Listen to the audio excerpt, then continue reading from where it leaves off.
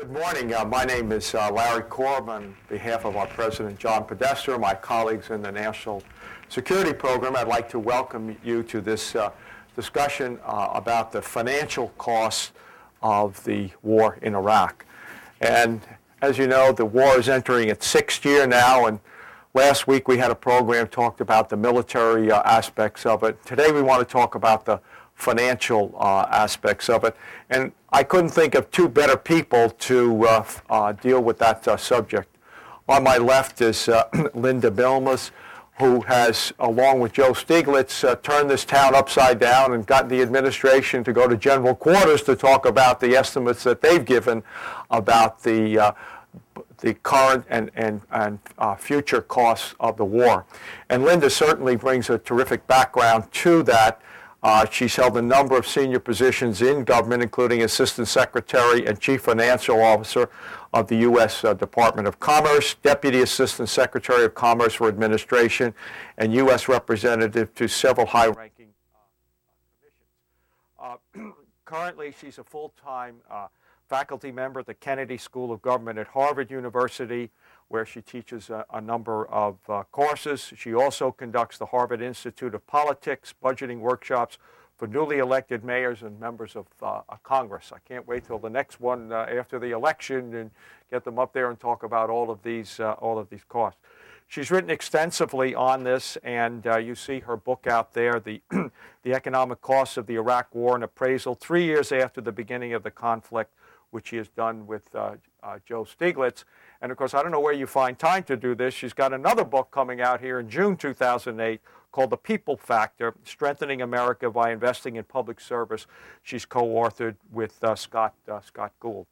On my right, I have Steve Kosiak. And when you want to know anything about the defense budget, what's in, what shouldn't be in there, what will be in there, and what the long-term costs, you really need to turn to Steve, who's Vice President of Budget Studies at the Center for Strategic and Budgetary Assessments. We've got his testimony before the Congress and some of his articles out there. But every time that when the budget comes out, the defense budget comes out, if you want to know anything, you turn to the analysis CSBA and Steve.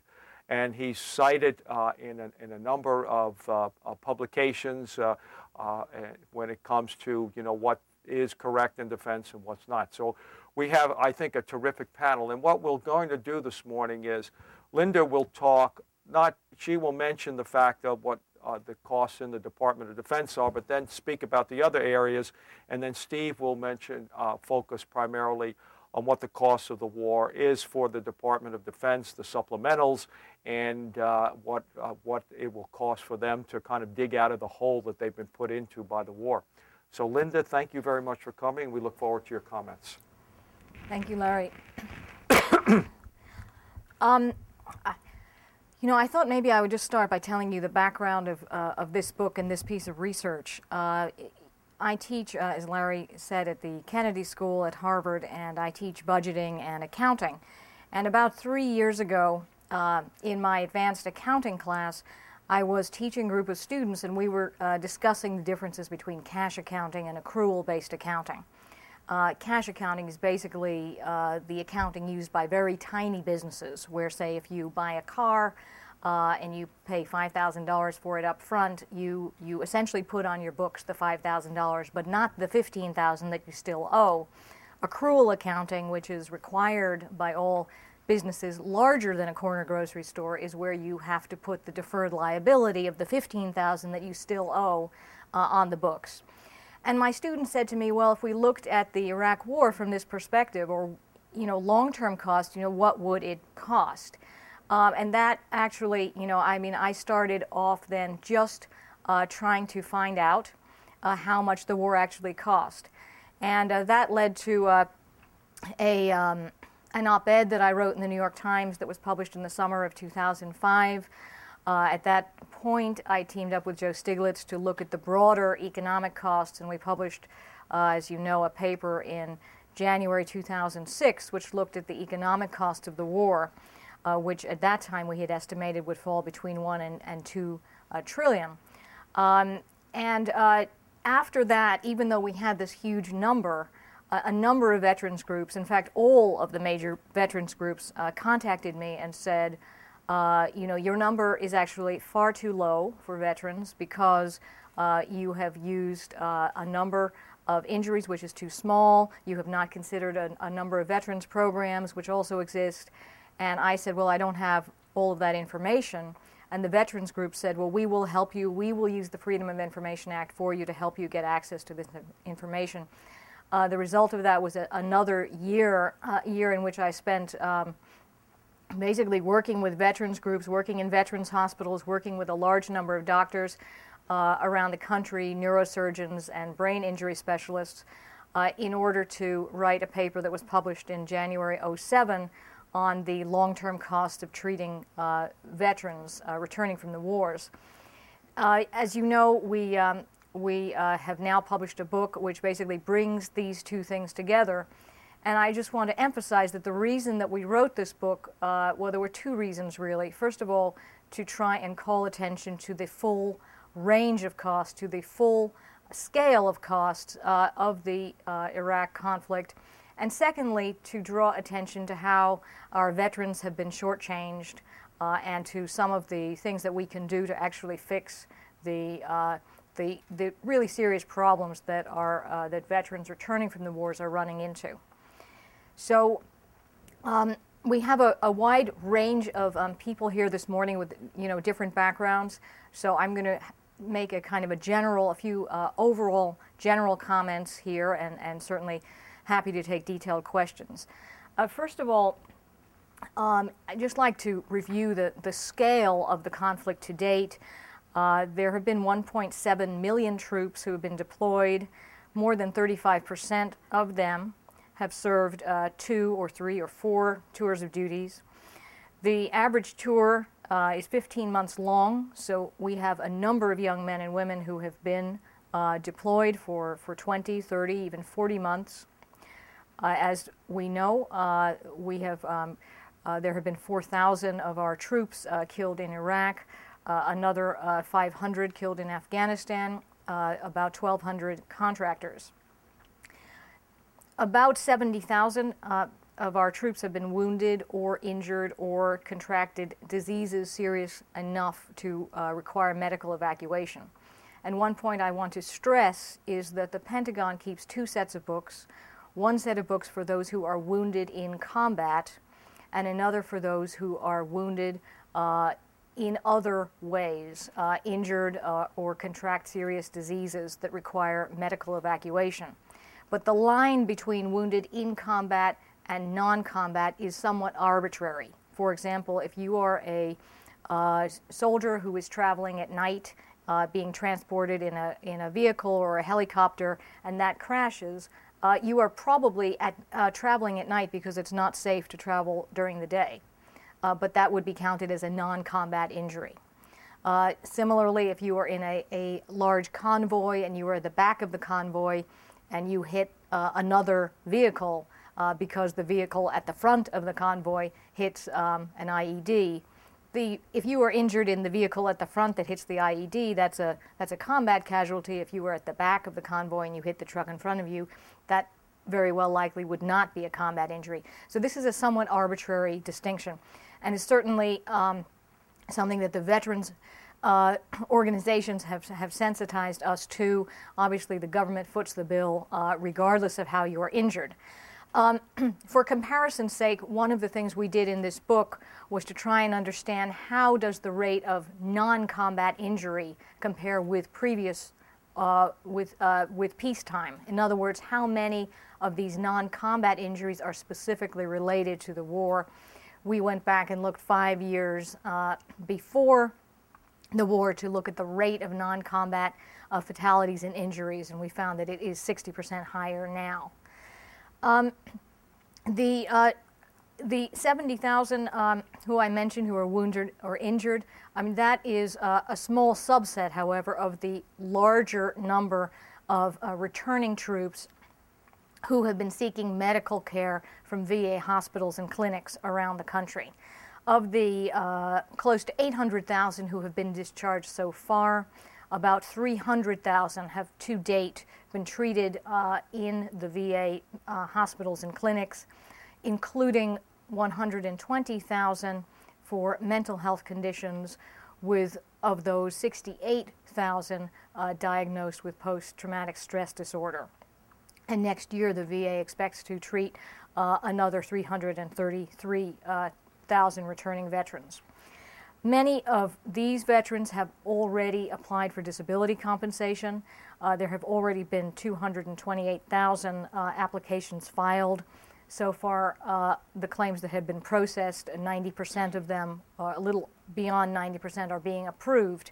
And I basically am giving you all of these statistics because they lay the foundation for the enormous long-term financial cost.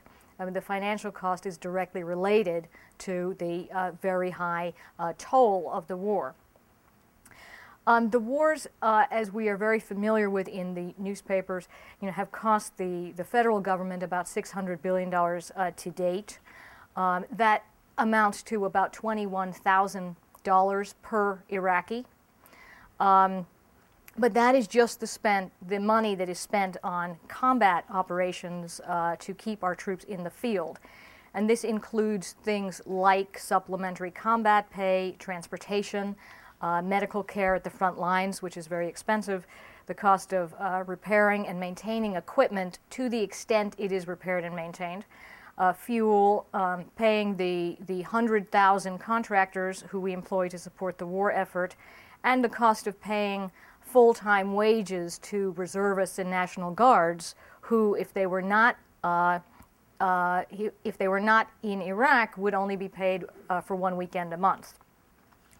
All of those costs are currently running at the burn rate just in Iraq of $12 billion a month.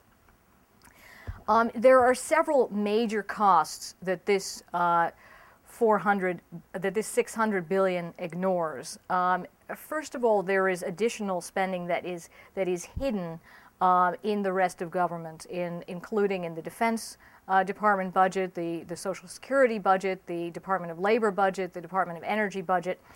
And I mean, for example, in the defense budget, this would include enlistment bonuses and re-enlistment bonuses, and increased spending on recruiting and advertising, and increased pay increases that are over and above the expected pay increases, increased spending for health care in the military.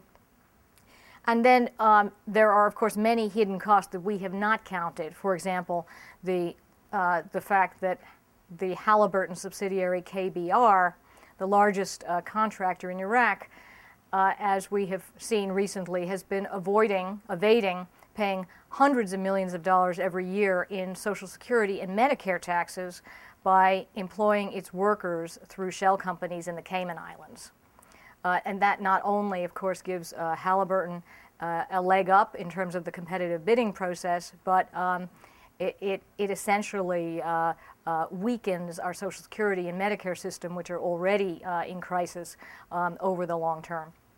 And it's a cost in terms of reduced revenue into the United States, which we have not counted. Secondly, there are the long-term costs that we are really required to pay even if we were to pull out of Iraq tomorrow. And these include veterans' medical care, veterans' disability compensation, replacing military equipment and weaponry, and restoring the armed forces to their pre-war strength. Now, I won't talk about the military reset costs because Steve will address that topic, but let me just talk about the medical care and compensation costs for veterans for a minute. The cost of caring for our injured is much higher than in previous wars because the survivor rate is much higher in this war. In Vietnam and in Korea, the survivor rate was about 2.5 injuries per fatality. In the current war, the number of woundings in combat per fatality is 7 to 1, and if you count the non-combat injuries and serious diseases, it's 15 to 1. Many of those injured would never have survived in previous wars, which is, of course, a tribute to those surgeons And those of you who are familiar with this, and I've spent a lot of time with the doctors at Langsdal Hospital in Germany, it is incredible what we do now. I mean, people who are horribly wounded are essentially open, packed in ice, and shipped off within 18 hours to Langsdal, where they are given an unbelievable amount of care during the first week. And this is it's a remarkable accomplishment. But of course, there are long-term costs of caring for the severely wounded, and long-term costs of caring for the not so severely wounded. The current Veterans Department is overwhelmed by the demand for care. In the medical side, it is, of course, a nationwide system with thousands of hospitals and clinics. There are some facilities that are doing fine. There are some facilities that are having enormous amount of challenge meeting the demand, particularly in areas for which there is much demand, such as in mental health care, in PTSD, in traumatic brain injury, in audio.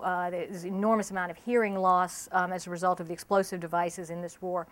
And if you imagine trying to hire a very experienced psychiatric triage nurse in some parts of the country for a fairly low government salary, you can imagine how difficult this is. So they are really struggling. The disability benefits are a cost that goes on for decades. After the Spanish-American War, the peak year for paying disability compensation was 50 years later. The peak year for paying World War II disability compensation was in 1993. Vietnam has nowhere near peaked yet. We pay over $20 billion a year in compensation for Vietnam veterans. And even in the first Gulf War, which of course was a short war that lasted for a few weeks, 44% of the troops who fought in the first Gulf War of 1991 filed for disability compensation. 39% of those troops now receive it, and we pay $4.3 billion per year now, and it goes up every year, of course, in disability compensation costs for the first Gulf War.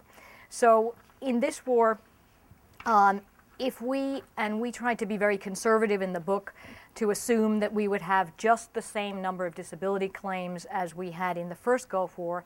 If we just assume that, we can expect to have over 700,000 veterans from this war receiving disability compensation for the rest of their lives.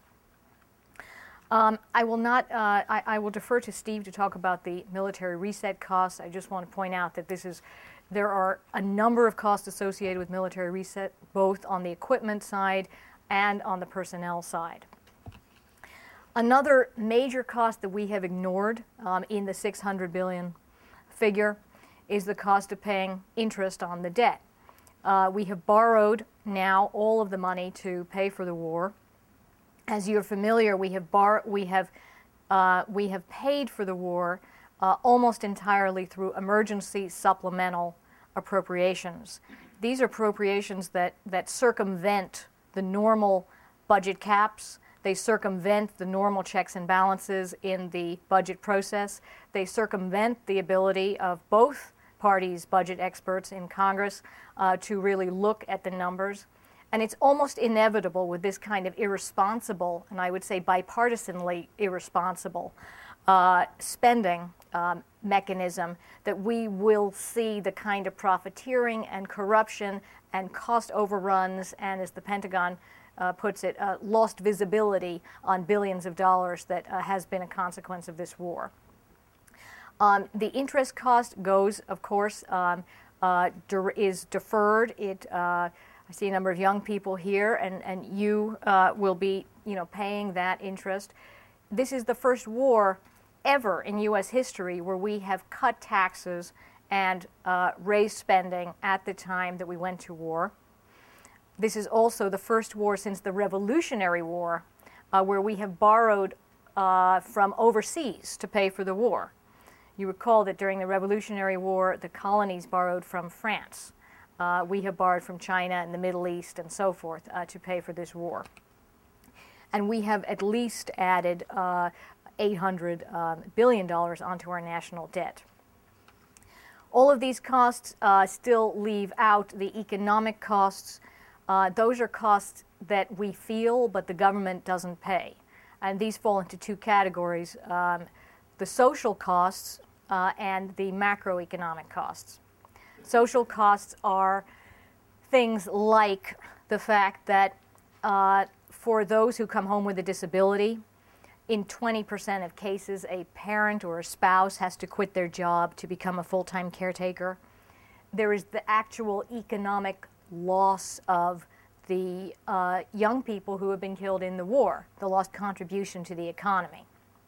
Now, the way that the military calculates on its books, and which is a topic I won't talk about today, but how the military keeps its books is another topic worthy of another panel.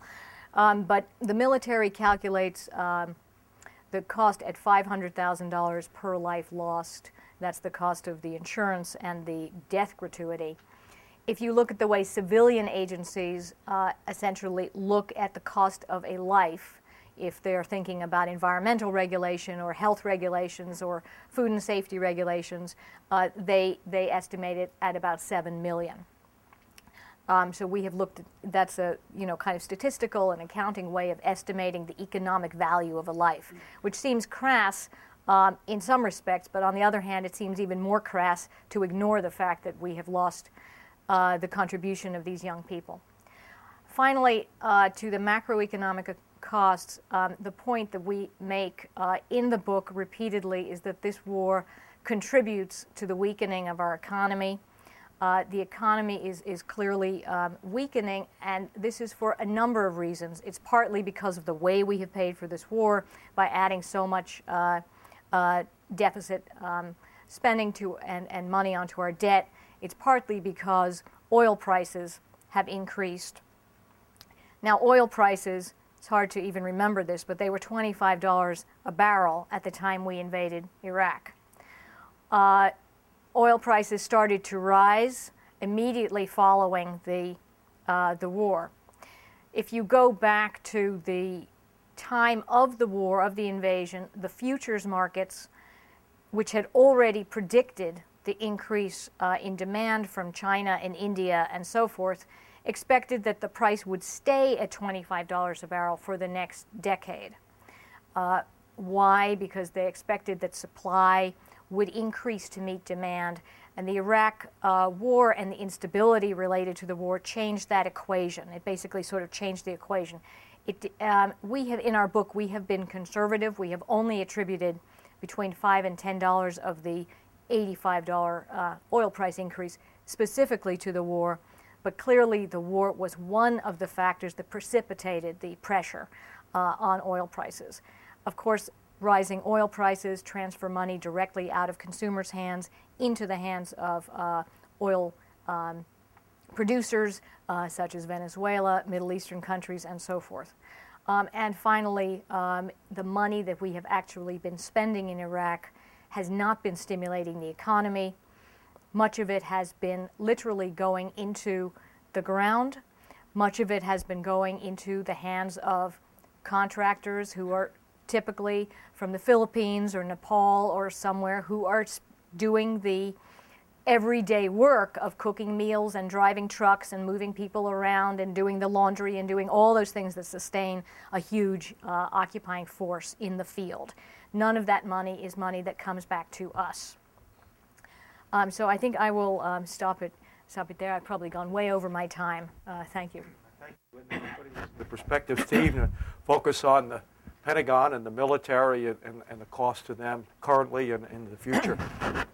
Okay, thank you. And I want to emphasize here that I really am just talking about Department of Defense and not the other programs that Linda has talked about, especially VA benefits, which are really critical for future costs. I also want to just say a few words about their book, which I finally did actually read, and I think they really are to be commended for the effort they made. Not just, I mean, the number is, of course, interesting, and I'm not an economist, so I can't comment on a lot of the stuff they did, But just in terms of the methodology and looking at all the different kinds of costs, it's really, I think, a fascinating kind of read. And as a person who's been a budget analyst for several decades now, it's kind of humbling and overwhelming. But it is a real contribution, I think, just in terms of how you should think about this war and costs, and also looking at not just the cost of this war, but when you think about potential future conflicts. So I think it's really a real contribution. I wanted to be able to talk about something where I thought I could contribute something this morning, because the book covers so much. So what I decided to do was to focus on what I think are three key questions, at least for the Department of Defense, questions that I get a lot at least. One is, in terms of a reset, in terms of the Department of Defense, is reset being adequately funded? Is our ability to sort of recover once we're out of Iraq and Afghanistan, is that being adequately funded? Second question is there money in the supplementals and these emergency supplementals that really is for long-term force structure readiness and modernization requirements, really kind of stuff that probably belongs in the base budget if it has merit, if it belongs at all, it should really be in the base budget, not really directly related to the war. Is there money there? The Army and the other services say there clearly is.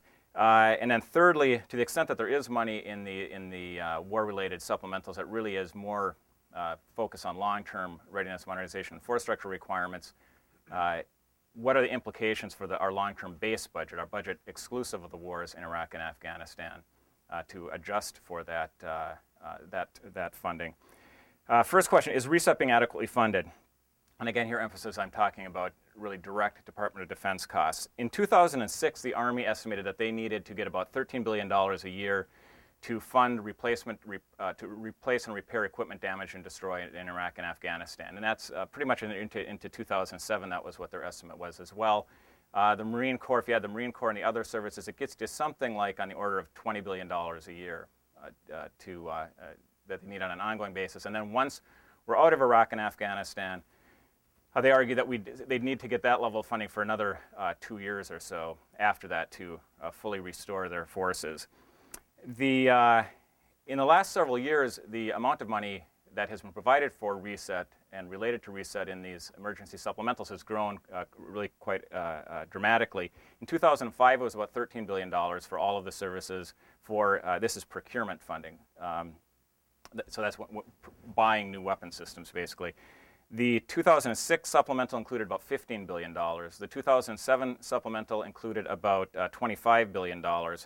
And this is Army procurement alone. And the 2008 supplemental included about $46 billion in Army procurement. If you add all of that together, you look over the past 8 years, the Army will have received about $100 billion in procurement funding over the past 8 years. And the other services, you add in the other services, is about $40 billion more. So a total of about $140 billion in procurement funding will have been provided through these emergency supplementals over the past 8 years. By comparison, the Congressional Budget Office, which is really the only organization that I know of who's really done a comprehensive analysis of this, they've done a couple of studies on it now, estimated that the total value of all the Army's equipment in Iraq and Afghanistan, all the major equipment including trucks and ground combat vehicles and helicopters, was about $30 billion. And if you include minor equipment, it gets you up to maybe $40 billion. So the Army will have been provided about $100 billion. The total value of the equipment there is about $40 billion. Without going into any more in-depth analysis, I think that suggests that they've been given quite a bit of money in this area, and it's not clear that this is an area that has not been adequately funded. And in fact, it may have been, I won't say it's been excessively funded, but let's just leave it at that it seems like it's been adequately funded. That said, I want to be clear, I'm not saying that the Army and the other services don't face any reset issues, significant reset issues. I think they clearly do. One of the problems is that no matter how much money you provide, there's a limited ability, a capacity issue for getting stuff out of overhaul and back into the field, or off the assembly line and out into the field. So that despite the fact that we provided all this money for reset and for procurement, the Army is still facing serious readiness problems. I think all of the units, I think, and someone correct me if I'm wrong, I think all of the units based in the U.S. have, I don't think any of them have even C1 or even C2 readiness status. So it's clearly affected readiness, and it will be some years before we get our readiness levels back up. But in terms of the amount of money that has been provided in this area, it seems adequate. In terms of recovering as well, there is the personnel aspect, which again will take some time to get through. The Army in particular, and the other services have done quite well in terms of recruitment and retention, in terms of both quantity and quality. The Army has had problems. Especially in 2006 and 2007, the quality of recruits has declined. The number of personnel, new recruits getting waivers for health problems or moral waivers for past involvement in crimes, for example, has increased. There's also an officer shortage in the Army. They've had some problems with retention, although sort of more in selected areas rather than overall, I think. But there clearly has been some significant strain on the Army in terms of personnel and personnel quality, and this is something that could take decades to work its way through the system. So that's a real problem, very serious problem, potentially a serious problem at least. But again, I'm not sure this is especially, although there are budgetary aspects of this, I think if you're looking at it in terms of a recovery sort of cost, I think once we're out of Iraq and Afghanistan, to the extent we get out of Iraq and Afghanistan, I think that will help with recruitment and retention in the Army. So I'm not sure that that's primarily a budgetary problem either. Okay, so that was the first question. Are we providing adequately for reset? Second question, is there stuff in the supplementals that's not closely or directly related to actually being at war in Iraq and Afghanistan? Stuff that really probably belongs, if it belongs at all, belongs in the base budget because it's really for long-term force structure and readiness and modernization requirements. I think the answer is yes. I mean, I think that's large part of the explanation for why we've been providing so much money for what the Army has been calling reset, which I think goes beyond reset.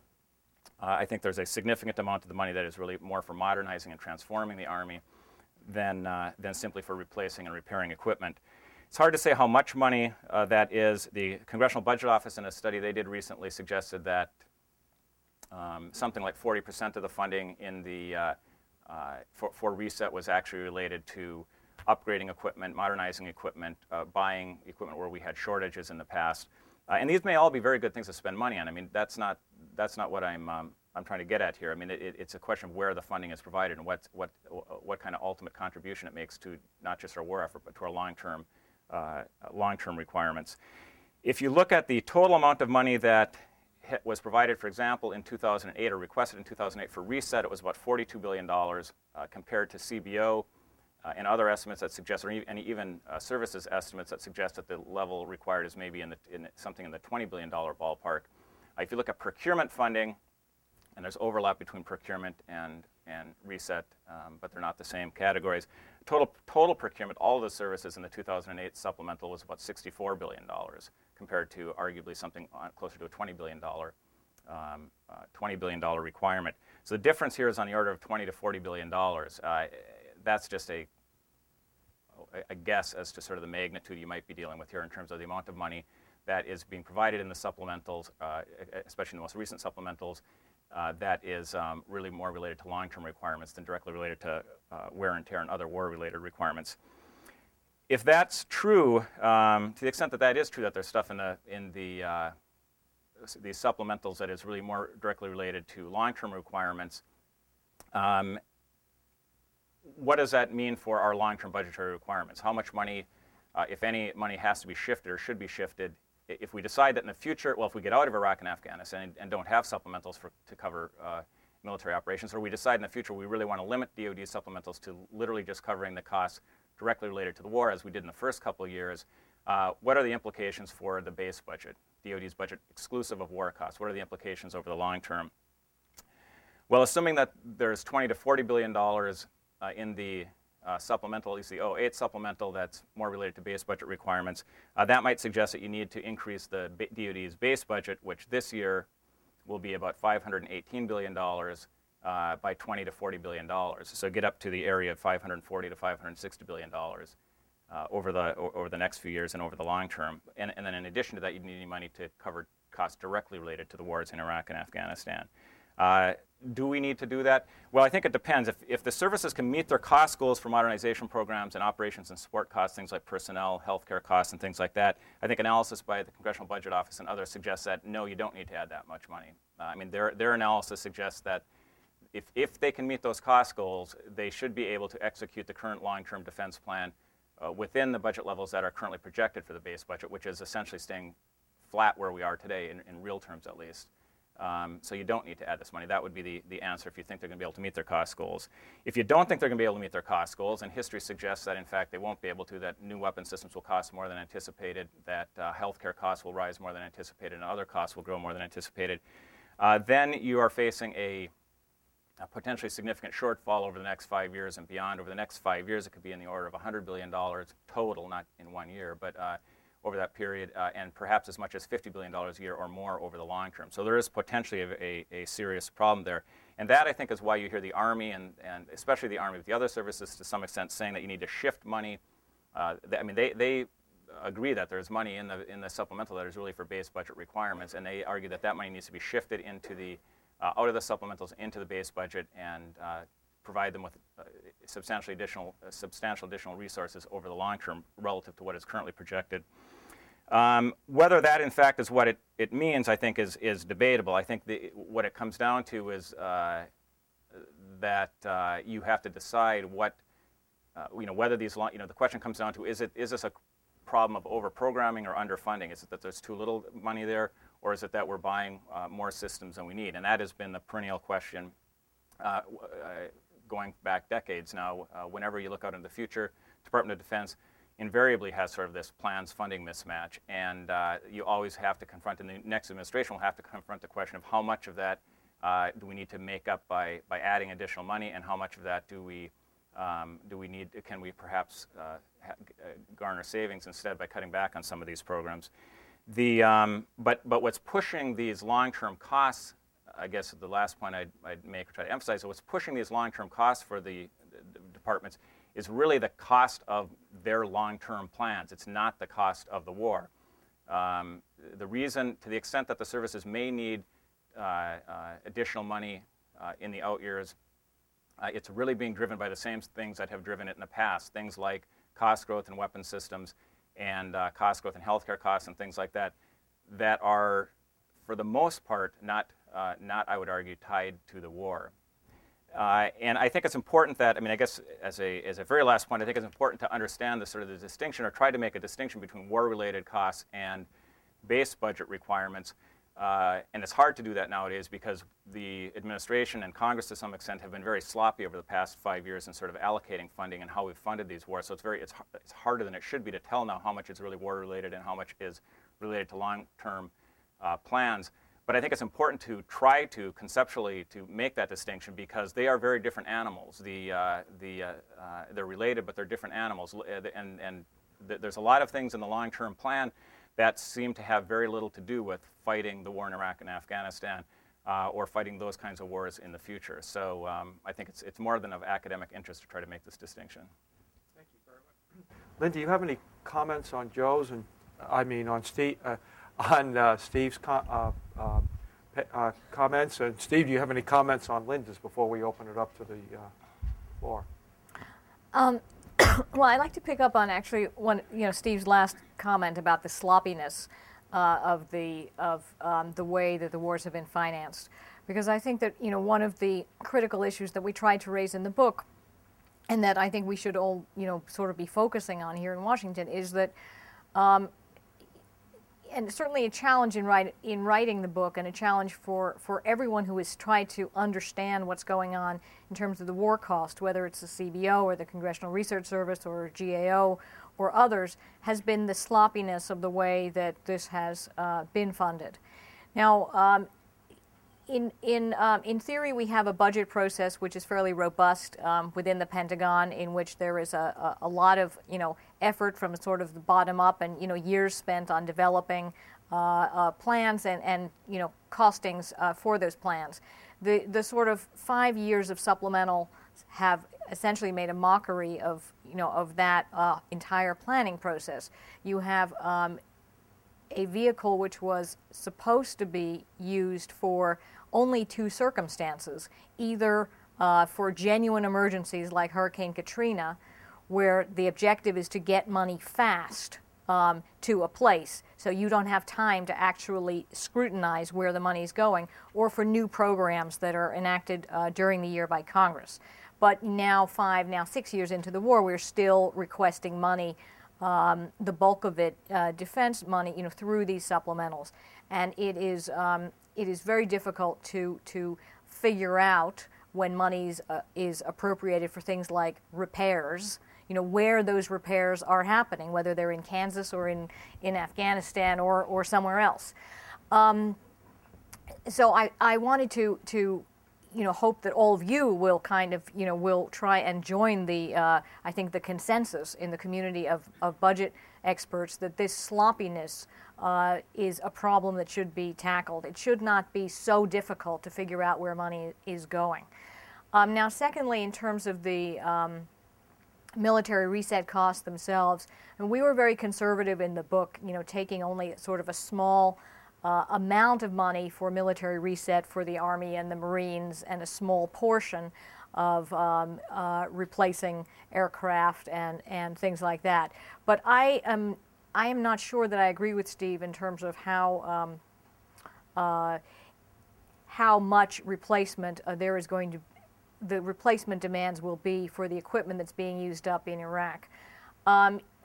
My impression is that in discussing this with many people, that many of the repairs that are happening now in the ground in Iraq are kind of short-term repairs. A lot of the repairs are being done because they don't want to, for either cost reasons or logistics reasons, move vehicles and equipment in and out of the country, so they're being done on site by contractors, and it's the equivalent of sort of fixing something you're very familiar with here in Washington, fixing a pothole by just filling in the pothole as opposed to repaving the street. So after a while, you can fill in a pothole here and a pothole there and a pothole there, but after a while the street is really uneven, and you eventually have to face the cost that the whole road has got to be repaved. And that is where we have gotten to with much of our equipment and materiel in Iraq, which has been over 5 years sort of patched up. Often, would in many cases probably would not meet rigorous safety standards when it comes, if it comes back here, when it comes back here. Secondly, on the personnel front, the Army is not that big. I mean, we're talking about 500,000 or 600,000 troops who are basically bearing the entire brunt of this effort, and who, as I mentioned, many of them have been deployed for a long period of time. So the issue of not only recruitment, but particularly of retention, retention of officers at the captain level is an issue which is, I think, underreported. Certainly my students who are sort of West Point graduates and so on at Harvard who have been in Iraq, they are hemorrhaging out of the military if they possibly can. They don't want to go back. Even though they're committed to the mission because they have a family, they have a spouse who's saying, you signed up for this, but I didn't, and that's it. You've been there twice, that's it. And so this issue of what is it going to cost to essentially restore the personnel, the training hours, the officer corps, to its pre-war state of strength is one which I think has not received enough attention. A recent study by the what's it called, the Center for New Security, Michelle Flournoy's at New American Security, Kurt Campbell and Michelle Flournoy, showed, in which they surveyed 3,000 senior military officers, showed that 88% surveyed said that the military was under an unsustainable strain, and 60% said that our military is now weaker than it was 5 years ago, and many other interesting findings in that study. But basically, the investment that we are going to have to make on the personnel side, I think, will take many decades and will prove to be more costly probably than we've estimated, but that we can even imagine. Steve, you have any comments? Well, I guess I would just comment on the reset issue. I think there's anecdotal evidence for all kinds of things. I think the only studies that have been done that have been anything like a solid methodology and have really tried to calculate replacement costs and things like that have been the two studies done by CBO, and I think the conclusions are pretty strong. So I guess I would just disagree in terms of the reset, the sort of funding requirements for reset.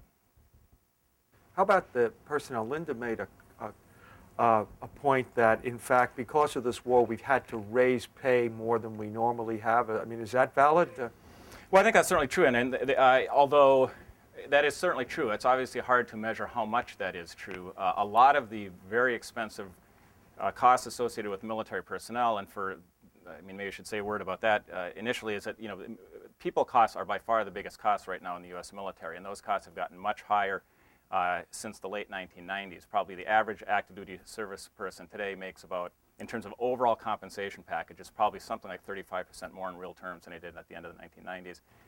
So those costs have really gone up. Now, but a lot of those costs, the most expensive of those costs, were instituted prior to the war in Iraq, prior even to the war in Afghanistan. The TRICARE for Life program, which is a health care program for military retirees, was passed, I think, in 2000. The repeal of the Redux retirement system, which basically gives the military higher pensions now than they otherwise would have had, it was passed in 1999.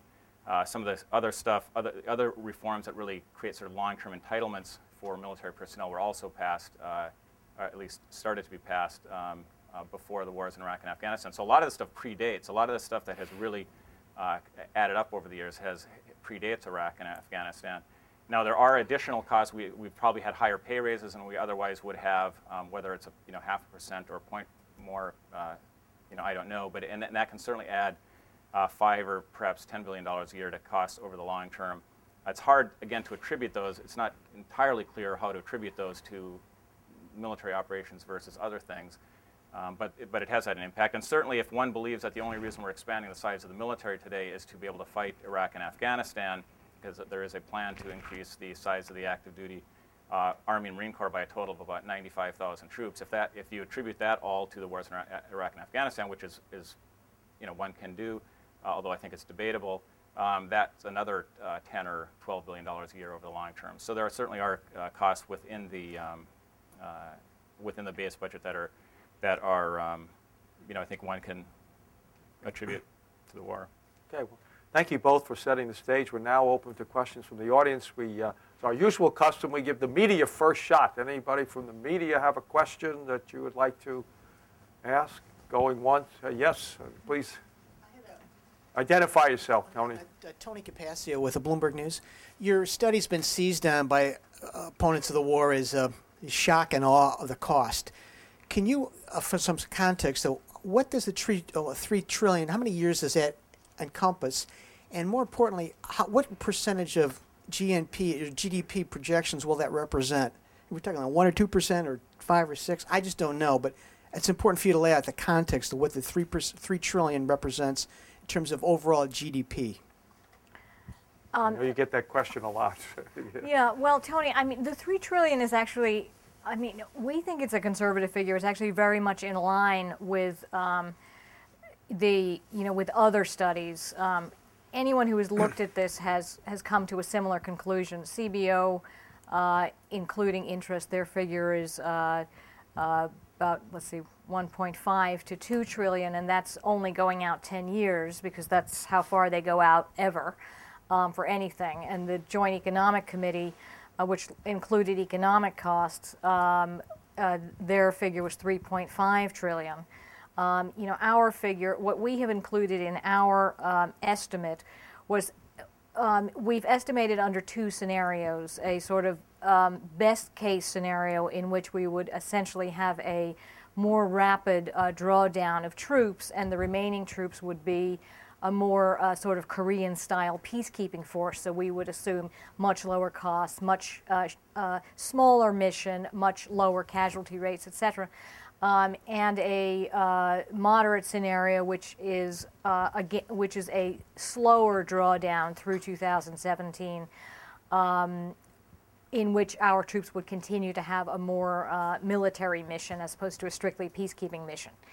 Now, we look at the lifetime costs of veterans' medical care and disability compensation, and that's obviously a major difference between our study and the CBO study. Now, it's hard to know exactly when. We know disability compensation, for example, goes up and rises over time, but it's hard to know exactly, how fast people will file for disability, how quickly their disabilities will worsen, how fast they will file for increased disability, and so forth. So we can only sort of make a, rough projection. Now, in terms of does that answer that part of your question? Yeah. Yeah. Very amorphous in terms of the time. I don't have really a feel for how many years 3 trillion would encompass. Well, I mean, the question of sort of when is this $3 trillion going to hit? I mean, we're taking the present value of that stream, okay? I mean, it's all in present value terms. So obviously things that are far away, will be, in today's dollars very small because we're looking at it in, today's, in 2007 dollars. In terms of what percentage of GDP the war represents, which is, an issue that has come up, the question really is how big is GDP and how much of GDP is the government sector taking. Now, GDP compared with the 60s has gone up enormously. The share of GDP that the government takes has gone down. So you're not really comparing sort of apples to apples. I mean, but I mean, I think your question was more around when are we going to be feeling the $3 trillion, right? But also 3 trillion against an economy of X trillion. Well, this is not a lot of money, as to be noted. How much is this going to hurt the economy given the growth that's going to project? I just want to get a feel for it as a layman. Yeah. How do I look at the 3 trillion against an overall economy growing at X rate, which I do not know, over the next 10 years? Okay. I mean, it's hard to be specific on this because of the fact that it requires some assumptions. I mean, you have kind of a picture in that the CBO number of 1.5 to 2 trillion goes out just through 2017. So that gives you kind of some feel for it. Most of the disability costs go out longer. Most of the reset costs are in the 10-year framework. The interest cost, if you are really the biggest unknown, because we know that if you think about interest on the debt, you can think about it in 3 ways. I mean, there's the money that we have already paid in interest on what we've already borrowed, which amounts to about $85 billion. There's the money that we still owe on what we have already borrowed, and then there's the interest on what we will borrow in the future, which is the biggest unknown. Now, we can sort of estimate, several hundred billion for what we have already paid and what we already owe, but if we decided to change the funding mechanism for the war tomorrow, if we decided to fund it through a tax increase in war bonds and belt tightening, then maybe we wouldn't borrow any more money, and so that, and right now we're not paying off any of our principal at all. We're just, as Larry was saying before, we're shuffling from one credit card to another credit card to another credit card. But if we began to pay off our debt, that would be lower. So that's where the uncertainty comes in. But I think that just to sum up, I want to make it clear. The purpose of writing a book and saying the $3 trillion war was not to put a kind of shock and awe price tag on the war. It was just to basically estimate, if you look at this war in terms of the cost that we know about, what is it likely to cost in present value terms, using a sort of basic economics tool to say in present value, the money we've spent, the money we still have to spend, what does it look like? And looking at it either from a strictly budgetary perspective or from a strictly economic perspective, you come up to that kind of figure. You could easily go higher if you wanted to, go higher. We were trying to be conservative. Okay, good. Next, good. Please identify yourself. Sure. Gary Mitchell from the Mitchell Report, and I want to preface it by saying it's not my intention to beat a dead horse, but I would really like to follow on the question about GDP. It's my understanding from several sources, for example, Bob Hormats, who's written on this issue, that if one puts the ratio of cost of war to GDP in perspective, that the current wars pale in comparison, for example, to World War II, Korea, and Vietnam in that ratio. And so the question I'm really after is, A, is that your is that assessment a correct one? And B, the second question I think is perhaps unanswerable, but I want to frame it anyway, which is I'm sort of reminded of 40 years ago Everett Dirksen saying $1 billion here, $1 billion there. Pretty soon it adds up. If he came back today, he'd probably say $1 trillion here, $1 trillion there. In what way, and using what metrics are we able to put the costs, and I'm talking now just financial, not the social and the other significant costs. In what way are we able to put this in some perspective so that on some level we're able to say, as awful as this is, we can afford it. As awful as this is, we can't afford it. Is there anything that can be done in that realm, I think is the question I'm asking. Thanks. Okay. I will take a stab at this, and I'm also going to ask Larry to talk about this as well with his perspective on the military budget in the past. First of all, Bob Hormatz's book, which is, by the way, an excellent book, The Price of Liberty, in which he kind of talks about the funding of the wars. He does try to put these things in context, and certainly if you look at the percentage of GDP that we spend on defense now compared with the percentage of GDP that we spent on defense in the 60s, we spend less. We spend 4% on defense now. Now, it's gone up a lot over the last 5 years, but it's nothing, it's nowhere close to an all-time high. But that has to be set in the context of how much has GDP increased, okay, and how much has the government share of GDP increased, which in fact has decreased. So it's not a fair comparison, because what you're looking at is a smaller percentage of GDP, but GDP has increased so much more. So you really need to look at the percentage against the percentage of the government share of GDP. Okay, so I would question the validity of looking at it in that sense. Now, secondly, sorry, what was the second part of the question again? What is true? I think the question was, is there any metric? Is there any way to sort of put this in perspective to sort of say, awful, but we can afford it, awful, we can't afford it, I think that this really goes to the issue of opportunity cost. We are a wealthy country, and so in one sense, of course, we can afford it. If our income levels were to be reduced by 10%, and we went back to the standard of living that we had in the 1970s, we would still be the richest country in the world apart from Switzerland, right? So, we're a wealthy country, and we're not talking about bankrupting the country because of the war. What we are talking about is the fact that we have already spent $600 billion on the war, which is an amount of money that could have been devoted to shoring up the Social Security system or providing health care for kids.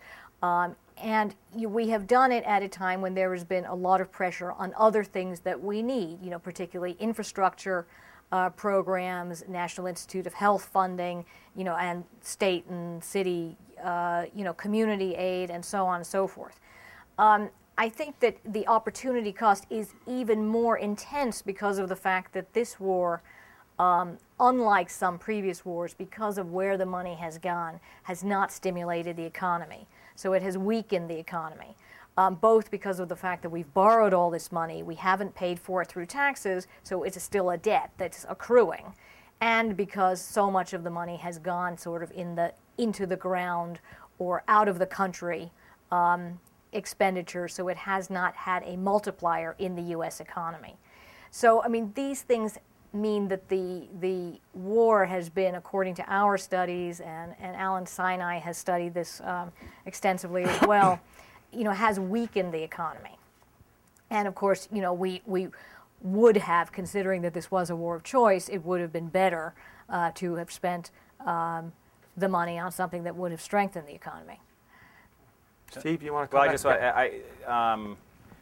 I mean, I think it's a good question. What the percentage of the GDP and all of that, and so that's a reasonable thing to ask. I guess I would just sort of maybe pile on to what Linda was saying, but it seems to me you also have to look at it.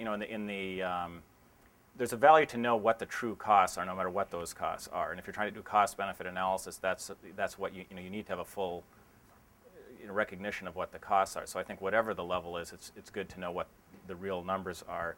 Also, I'd say in the context of, you can, at one extreme you can compare it to the GDP. At another extreme, you can compare it with what Washington typically debates in a year and what are considered major programs and things like that. I mean, the prescription drug benefit, I think, was about $400 billion over 10 years. When you're talking about a war that potentially costs trillions of dollars, in that context, that seems like a pretty big number.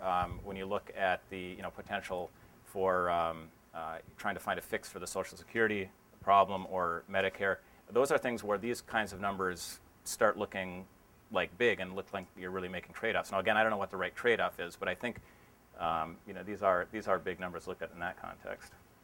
Now, let me make it. Linda asked me to make a point because I think this is a very critical question. This was a war of choice. And if you're going to do a war of choice, you have to look at the cost and benefits of it. The cost estimated by the administration were, anywhere from the head of AID, $1.7 billion, to, Wolfowitz, 2.5, to Larry Lindsay, 100 to 200, and then, of course, the Pentagon estimate was 50 billion. So, I mean, that's important because the question is, if Americans knew the cost in terms, certainly of lives and money, would they have supported it? The next is, this is the first extended war, significant war we fought, where we haven't had a conscription, and we've talked about the extra personnel costs that you've had to pay here because of that. You also haven't raised taxes to pay for it. I mean, people forget Lyndon Johnson in 1969 budget was balanced, okay, at the height of the war in Vietnam, because eventually they did put a tax on it. So those are the things I think you have to consider in this. Could we afford it if we wanted to? But remember now, in terms when I was in the Reagan administration, we had 23% of GDP was coming in. Now it's about 19%, okay? That's 4%. Now we can get in, the impact on the economy and all that. So yes, you could do that, but there would be other impacts. But I think Steve's point is the key one. You need to know, okay, to make your decision. And what's happened, unfortunately, now we have not known about so many of these things until you've seen the book by Linda and Joe and the analysis that Steve has done. All right, John, you're not a member of the working press now, but... Well, I'm a recovering journalist, so I'm teaching at Columbia, and I've so many things came out of this. This has been a terrific panel. I really appreciate the chance to hear you. And one of the things that Linda said just really raised my eyebrows and just made me question the idea that the Pentagon keeps two sets of books about casualties. And I tried to think, well, combat, not combat. Why do they keep two sets of books? Why does it matter to them that somebody injured at the end of the convoy was not in combat? Is it just a kind of a body count? They didn't hurt us in combat with that particular one? What's the reason they give? Well, when this whole issue first came out, which was a year ago, and this was January of 2007 when I presented my paper on veterans to the American Economic Association. And it was a exceedingly academic paper, really looking at long-term costs of providing medical and disability benefits, and in which we had needed to understand what kind of benefits would be available to the full set of those who were evacuated. What's the cost of evacuating somebody from theater and bringing them to Langsdale and bringing them back and treating them at Walter Reed and so on. Then Assistant Secretary Winkenwender at the Pentagon phoned me and my dean at the Kennedy School to complain about the fact that we had used the larger number. And he said, "Where did you get this number?" And I said, "Well, this is on your website." And he said, "No, it's not." And I said, well, it is, sir. And he said, well, fax it to me. So I printed off his own website with the full number and faxed it back to him. Because he was in the Pentagon, he didn't accept emails. He wanted it faxed back to him. So I faxed it back to him. And then the next thing I heard was about 2 weeks later when the head of the Disabled American Veterans Organization, which represents 2 million disabled veterans in the country, phoned me and he said, have you seen what happened? And I said, no, what happened? He said, they've changed the website.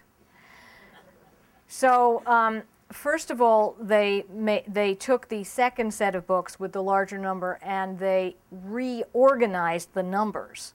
So before, there was a total. It said total non-mortal casualties, as they were called, which at that time, there was one for Operation Iraqi Freedom and one for Operation Enduring Freedom, so one for Afghanistan, one for Iraq. The total at that time was about, this was, a year or so ago, 50-odd thousand. And but they had rearranged and made very convoluted the formatting of the website. So you now have to know that you have to add 3 different numbers from 3 different places to get to that, because there's no total non-mortal casualty number anymore. Anyway, the veterans organizations were apoplectic about this, and it was the subject of 4 New York Times articles, 4 days in a row, in which they printed the before and after charts and so on and so forth. But to your question about why they do that, I don't know why they do that, but I think the important point is that the taxpayer foots the bill for anyone who is injured while they're on active duty. And the second question, as I said before, is to what extent have the non-combat injuries, if you want to track them, have they increased over the number that would happen in peacetime? Because you would have some casualties taken, non-mortal casualties in peacetime anyway. You would have car accidents. You would have people who are coming down with serious illnesses. And in this case, for a variety of reasons, they've increased by 60%. So, it really is a significant cost of the war. Go ahead, take the...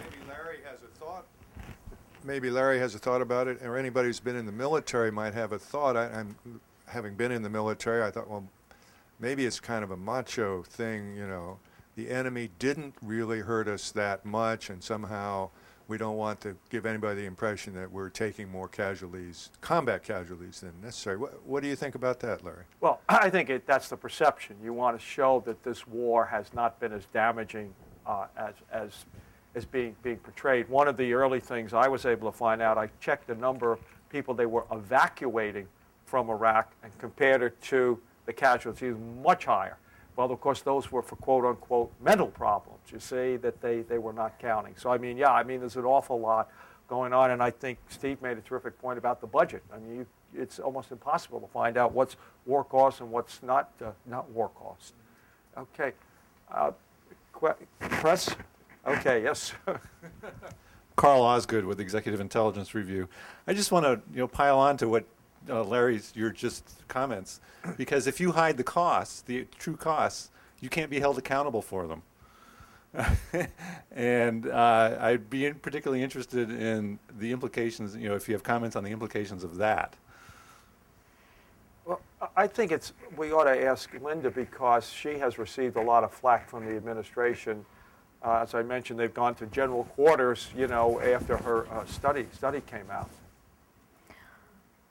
Well, I think it's interesting that in the private sector, there has been an enormous bipartisan move to have greater transparency over financial reporting. And after the Enron scandals and so forth, Congress passed almost unanimously the Sarbanes-Oxley law, which is the most fundamental securities reform in half a century.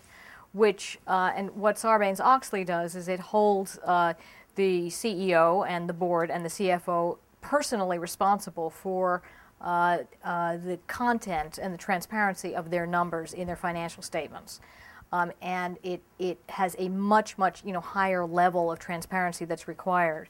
Now we don't have that in the Pentagon, and I have reached the conclusion that we need a sort of mini Sarbanes-Oxley. I would not apply criminal liability to those at the top, but responsibility for the transparency and for cleaning up the financial accounts, because it is so difficult to understand where money is going that it really, in the words of their own auditors and inspector generals and David Walker and so on, it really interferes with the conduct of operations if you don't know where money is being spent. This is it's a really significant problem, which, I have now seen up close over the past 3 years in working on this book. And I think that it's time, and it's not a partisan issue, it's a bipartisan good government issue, that we should be insisting on transparency and good accounting. Accounting is there for a reason, because it allows people to have information, and if you have poor information, you make poor decisions.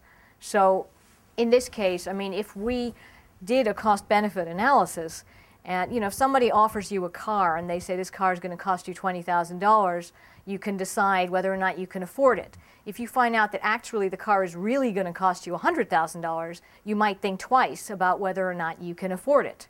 Now that's the kind of situation we've had here. They said it was going to cost 20 cents, but even apart from that, it's been very difficult to really get to understanding what it's really costing us. And going forward, every time our Congress votes on another emergency supplemental, it's not 70 billion that they're voting for. It's actually twice that or 3 times that if you count these long-term entitlement benefits. So the purpose of this book is to try and just say what are the real costs, so we can actually have the conversation honestly about whether it's worth it or not. Steve, you want to say anything about the Pentagon's lack of ability to know where the money goes? And Well, I think, it has been a real problem over the past, going back to 2001, and it. I guess I just say I think it is more of, it's not just of academic interest. If you want to figure out how much you're going to have to spend in the future, you have to sort of understand what your costs are today and what those different costs are going towards.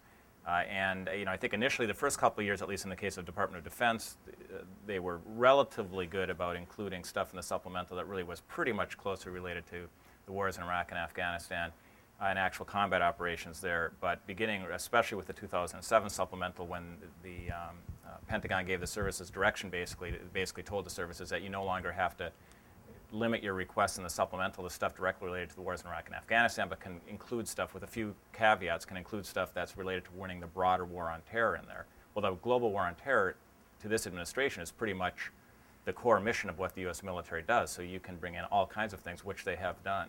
And again, whatever the merits of those things that they brought into it, from a good budgeting standpoint, you really want to keep those things separate, and they have not done a good job of that.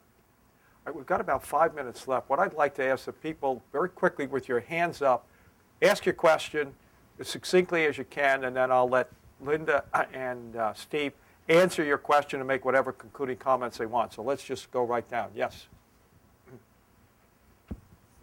Hi, I'm Jason Campbell with Brookings. I had a quick question on more of the perspective of your respective studies, and was wondering if you've, in any of your analyses, have done a study or come up with a figure or a range of what we perhaps would have spent had we not engaged in the war in Iraq and or Afghanistan, and just for comparative, we've got the $3 trillion now, and what the costs would have been reasonably had this not started. Okay. Yes, sir. Right back there. Yeah. Right there, the gentleman with the red blazer. Glad I wore it this morning.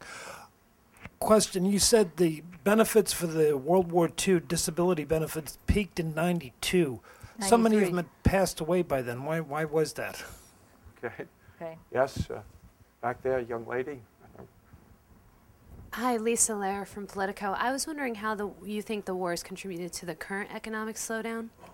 Okay. Yes, sir. You, last but not least, this gentleman in the red, right up here. Okay. Yes, my name is St. John Martin with Peace Action. Any money that's spent on war shouldn't be compared to the GDP, because any money that we spend is obscene.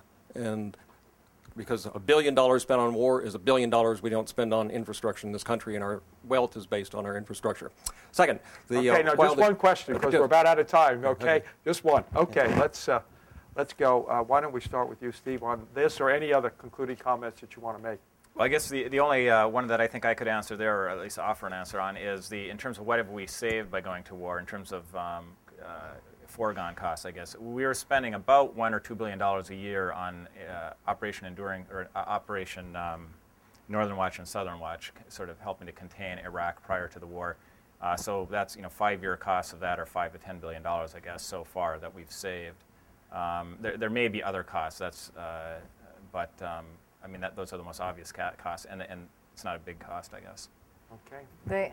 Well, I would just say that to the cost of the no-fly zones, I mean, we subtracted from the cost of the war $10 billion a year. So, being conservative, I mean, there were different estimates ranging from sort of 1 to 2 to 12 billion for the cost of containment. Now, it was not without some effort, and we were flying 30,000 sorties over the northern and southern no-fly zone. But we did subtract that. So that would be, some, more than 50 billion that's, subtracted off our estimate. Even though we subtracted it, I mean, the issue is that savings doesn't seem to have shown up in the defense budget, but, at least in theory, you would be setting it against that. The second question, 1993, the issue with veterans. If you simply look at the annual payments in disability compensation by the VA, this is VA only, not counting Social Security, but VA payments to veterans from World War II, and they go up every year for a number of reasons. You have more people who apply. People get worse. They have more conditions that are presumptive for benefits. There are cost of living adjustments. There are additional benefits added, and so forth. The peak year, it went up and up and up and up. In '93 was the peak year for World War II benefits, and then it's come down a little bit since '93. But I just mention it to demonstrate. And '93 is the peak year in real terms, but just to sort of think about how long after a war you're really paying a large amount of disability compensation. Okay, is that clear? Okay, young ladies. Go ahead. And if you give me your card, if you would like, I can send you to the site, to the VA site, to give you the exact figures on that. All of the stuff in our book is footnoted and is primary sourced. The next question was about how it's contributing to the economic slowdown, and I would say in 3 or 4 ways. Partly as a result of the increased price of oil, partly as a result of increasing our deficits and our national debt, which has a long-term and a short-term drag on the economy and the strength of the dollar. Thirdly, in terms of the weakening of the economy through the expenditure switching out of things in the U.S. and into things which do not produce benefits for the U.S. And lastly, you could include the cost of the fact that we have not had enough sort of wiggle room, maneuver room, to finance the stimulus to the economy now that we are going into a recession. If you go into a recession when you have a surplus, you can spend more to try and get yourselves out of the recession. But if you go into a recession when you already are $400 billion in deficit and with an additional $1 trillion on the debt, that's a different situation. Now, if you just compare the fact that the stimulus package that was first passed, spends $600 per person, basically, per taxpayer, in sort of economic stimulus, compared with the fact that we've spent $21,000 per Iraqi in the war to date, just in cash cost. You kind of get a sense of the opportunity cost that we've lost in terms of what we can do to stimulate the economy here. The last final thing, I think we've covered that. All the other things that we could have done. I want to thank Linda and Steve for, I think, a terrific discussion. They've raised a lot of questions, so please join me in thanking them. And thank you all for coming. We appreciate it very much.